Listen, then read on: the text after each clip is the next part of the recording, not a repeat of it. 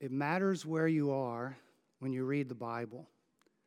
Some of you have heard me say that before. Scholars call it dislocating the text. It's the idea that location matters. Most of the time we hear the Bible read in a sanctuary, and you hear it in the word sanctuary. It's a safe place. And even if now you're in your pajamas and on the patio or on the couch, it's in your home. It's a safe place. And so changing location, not just geographical but even social, can make a difference. For instance, if you take the words of Jesus where he says, "Blessed are the poor," those sound very different in a soup kitchen than they do poolside with a cold beverage in your hand. Dislocating the text. A week before last, my wife and I spent 6 days down in Texas, and that's where I read Paul's letter to the Philippians. And it was quite a different read. We stopped off in Dallas to see family and friends there, but spent most of the time in Houston, where we grew up, visiting Carol's parents for a milestone anniversary.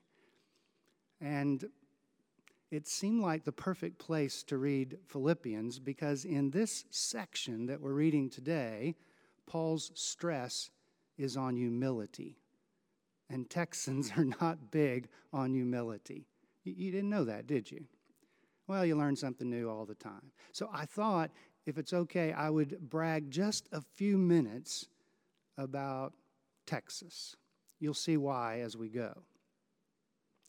For starters, one of the things I would always point out to people is that Texas has so many geographical sections that have different geography and topography, from the mountains down in Big Bend to the coast where I grew up near Houston, but also the eastern part with piney woods, or the hill country with Austin that could give Nashville a run for its money when it comes to live music. And we like to even brag about the fact that these sections are far apart, that you have to load up the pickup, which there are a lot of pickups in Texas, in order to get from one to the other. Growing up in Houston, I remember I loved when family or friends would be in town and we would host them and take them to see NASA. And this was during the 60s, the space race. Such pride in that. I mean, we just took ownership. Or we'd take them on a tour of the Astrodome, which was dubbed the eighth wonder of the world. You know, right alongside the pyramids and the Hanging Gardens of Babylon. Nothing too prideful about that, right? But maybe being back in Texas, my favorite thing this trip, and something I would always brag about, is the food. There's Bluebell ice cream. And in the Houston area, Shipley donuts. Oh my gosh, those things are amazing. And there's Whataburger, which, by the way, is coming to Kansas City, thanks to a certain Texan you might have heard of by the name of Patrick Mahomes. And twice during our visit, Carol and I ate at Lupe Tortilla, which has to have the best steak fajitas I have ever had. Okay, you get the point. Even though I don't really want to move back there, I still have a great deal of pride in that place. Maybe the Apostle Paul felt that way about Philippi, this city in what is now called Greece. I mean, it's not like he says something about how the hummus there was so much better than over at Colossae or something like that. But of all the places where Paul founded churches or wrote to churches, this one, Philippians, was his favorite. No contest. Even in an English reading of the letter, it stands out. He's infatuated with them. Over and over, he uses the word joy more than any other place in his letters. And in the very first few lines of his letter to the Philippians, he says, you know, every time I even think about you, I give thanks to God. For Paul, the people in Philippi were a gift in his life, a gift from God. So it's just a little bit surprising that when you get to this section, things aren't quite right. There's trouble. In fact, if you read on in chapter 4, he names it specifically. There were two women in the congregation who were feuding, and he specifically names them and draws attention to them. Now, I say it's surprising, but it's only a little bit surprising because where two or three are gathered, not only does Christ promise to be present, but so do troubles, friction. But when Paul gets to this section and addresses it, begins to address it, he does what he always does. He gives advice, but instead of kind of from on high in this paternal way that you kind of hear in the other letters, it's really more encouraging. This passage begins with a bunch of if statements, but in Greek it's really since. Paul's not questioning if these things are present. It's like, well, since there's love and since there's compassion and since there's...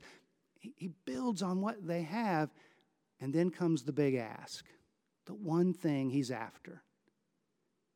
Regard others as more important. Have the same mindset. Practice, in other words, humility. If you stand back from this letter and you look at all the letters Paul wrote, put them out on the desk, all the scrolls, it's kind of shocking. In the other letters, he tackles the biggest stuff there is. In one of his letters, he says, I know about that guy in the church who's sleeping with his stepmom and how you all know and you've done nothing about it. That's big stuff.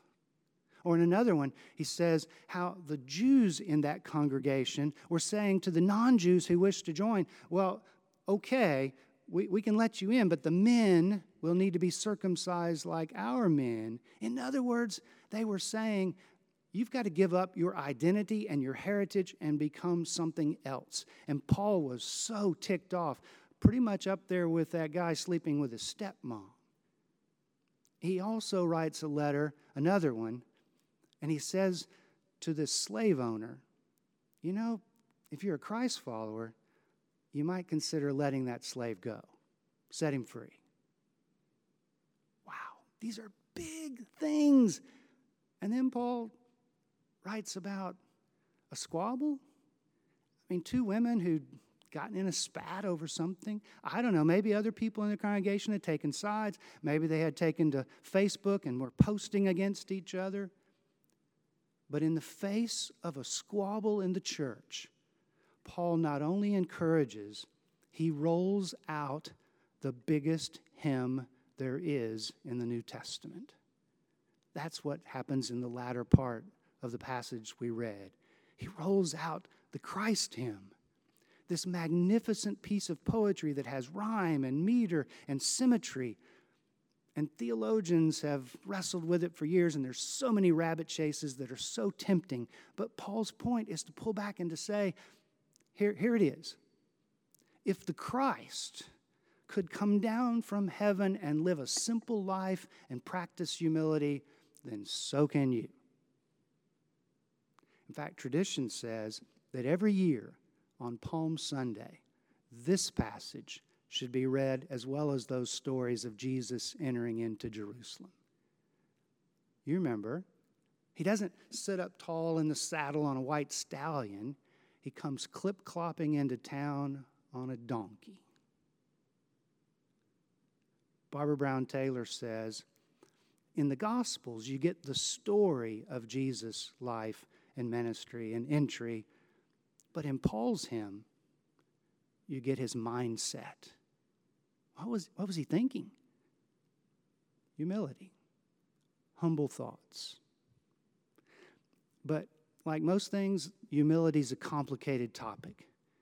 In the history of the church, people have used humility against others, especially women and gays. They've said, don't regard yourself as important. Think of others. Deny yourself. Practice humility and self-denial. But Paul's point is not that we need to grovel before God or before the community. His call for humility is to lead toward unity. Seek some kind of unity. And what he does here is absolutely shocking. I don't know if I can get across how shocking it is, even in the ancient world. In the ancient world, there were these lists that everybody knew about, vice and virtue lists. The vices were the things you don't do. The virtues were the things that were held in esteem. And so, like, lying is wrong, and stealing is wrong, and loving others is right. And everybody knew this, but there was this one item that society put on the vice list. This is a weakness, and Christianity moved it over as a virtue: humility. It seems to me that now, more than ever, we could use that. I'm a little bit shocked that we could, as a country, debate things like masks. I mean, science. But we have people getting into fights over masks, sometimes with words, but sometimes it comes to blows. And of course, with an election coming, red and blue divisions within families, within churches. And it helps to remember this is a purple church, but we all sing from the same hymnal. And this song of Paul's, is the one we should be singing. You know, just tell Alexa, play that Christ hymn, would you? This is our tune. So for 6 days, my wife and I spent time in Texas. And in between helping her parents with some things that needed to be done there on the property and a couple of rounds of golf, I spent my time reading Paul's letter to the Philippians, specifically this passage, this Christ hymn, and in between, just trying to take in where there's pride and humility. The first night we went out to eat at Lupe Tortilla with some dear friends. We've known them for 40 years. I was the minister of youth, and their 2 little girls were 2 and 3 at the time. Years later, I would do their weddings, and now they're much older, obviously. And so we went out to eat. We sat on the patio. It was so great to be with them. And then one of the sons-in-law said, "So, hey, Mike, I got a question for you." And he started throwing them out, hot potatoes, you might call them. What do you think about Trump? What's your view on same-sex marriage? Do you think the Bible's literally true? I mean, they were coming like this. And he meant nothing by this. He wasn't trying to cause a fight. He wasn't trying to pick one. He said, "You're a seminary professor. I just want to know what you thought."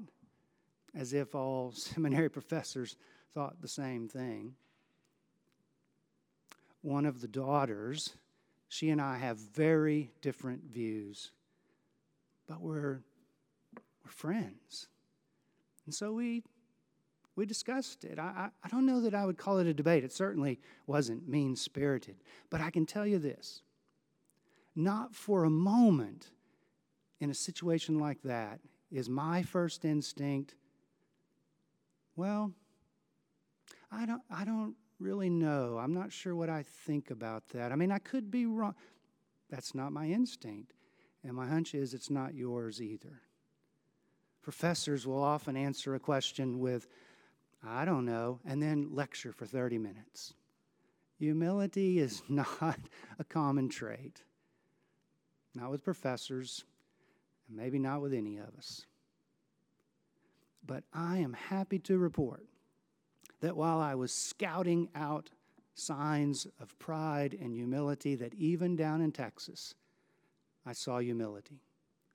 At that same dinner, I sidled over to Jerry. He's the dad. There were all kinds of conversations going on, and I wanted to talk to him about NASA. He worked his entire career at NASA as an engineer and on all kinds of important missions, the International Space Station and missions before that. He knew the astronauts, he knew von Braun, he knew all these people, and he has so many great stories to tell. And he will tell those stories with tremendous energy and love and affection, but never once does he brag about himself, and yet he could. But honestly, the 2 times that I was really moved by humility, and I don't know if these will make sense to you, were both within my wife's family. I told you about Shipley Donuts. Oh, they're so good. It's worth getting up early to go get them, and that's what I had decided to do. I would get up early, go get some Shipley Donuts, and just as I was about to walk out, there was a box of them on the counter, early in the morning. and I knew where they'd come from. My brother-in-law, Steve, works 6 days a week, night shift, and on his one day off, he mows all that property of my in-laws and tries to take care of things, and he's very unassuming, very quiet. And when he saw me eating, before I could say, "Thank you for getting the donuts, I was going to go," he said, "Hey, I'm really sorry they're not warm. You know, they're usually warm. I'm really sorry." It's a sign of humility. And it's the little things that add up to big things. But what moved me most was my father-in-law. Leo studied architecture, became a home builder, a licensed plumber, but he could do it all. Electrical, tiling, sheetrock, you name it, he could do it. And he taught me all of those skills for which I am forever grateful. But a few years ago, he started losing his eyesight. And nowadays, he's pretty much blind. He can't work, not in construction. He can't work on their property. He sits in his chair, he listens to books on tape, and he battles boredom. Who wouldn't? I mean, let's face it. And at dinner, his wife, my mother-in-law, cuts his meat, tells him that the corn on the cob is on the right side of the plate. Here, let me just put your hand there. And it's almost painful to watch. I mean, you could call it humiliating, except if you lean into it, it's really humility. I guess what I'm trying to say is what Paul was saying in poetry and the Gospels in narrative, and that is this. Week before last, down in Texas, I saw Jesus. And he was not riding in a pickup. As always, he was on a donkey.